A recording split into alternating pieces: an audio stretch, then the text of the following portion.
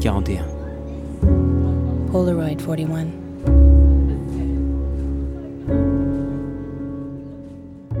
I just had the joy and privilege of spending 2 weeks at La Verrerie in Alice working on a new show.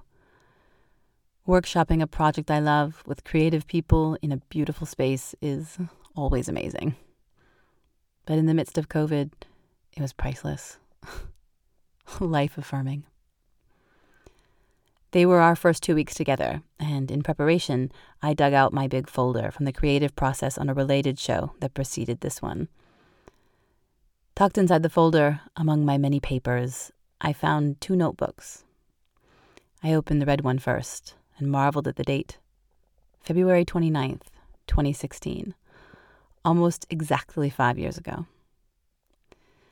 This was a show that went up in London, so the first pages are full of notes from group Skype calls, packing lists, notes for the multimedia installation we were building alongside the show. About 10 pages in, the notes from the rehearsal process start. On page 20, there's a writing exercise that the director, Matilda, suggested. A sort of free-write daydream about a moment 5 years in the future. What do we see below, above, behind, in front of us? Where are we? What do we hear? Etc. At the time, I remember being surprised by what I wrote. The daydream starts with me driving a car, something I didn't know I wanted or even felt able to do. In the scene, I described myself driving up to our cabin, including details about the picnic and groceries I had loaded into the car, about Elliot playing with the neighbor's child and how we're friends with the parents, about going on a hike together, and how we should play that one game again because we laughed so hard last time. I also mentioned a swimming pool and a very lush garden. So here I am, in 2021, stumbling across this short 2016 daydream about my life in 5 years.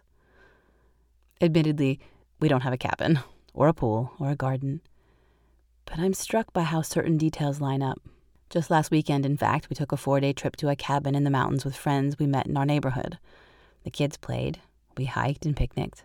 We played tons of games, and I laughed so hard that I cried.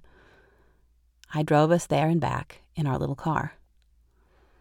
Writing it then and reading it now, the fact that I was daydreaming about a weekend getaway with family and friends, beautiful sunny weather, hikes, food, and laughter never surprised me.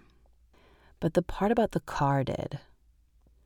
At that point, I'd been living in France for almost 12 years, and never once had I missed driving.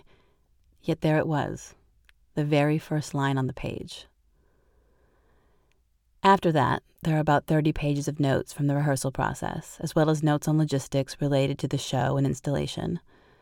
The show went up that April, and it was everything we hoped it would be.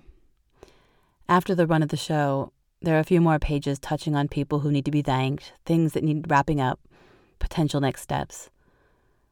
Then, the last few pages of the notebook are dated from a few months later, June 2016, and they're filled with diagrams, sketches, little symbols.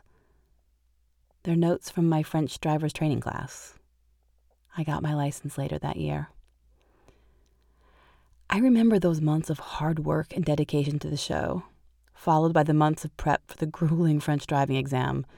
There was only a 17% success rate that year, all the while trying to manage a 3-year-old Elliot and adjust to our new life in Toulouse. At the time, it felt like forever.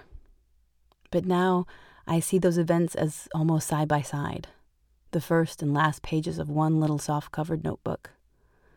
With a pen and paper, I wrote down a daydream, and in doing so, I planted a seed.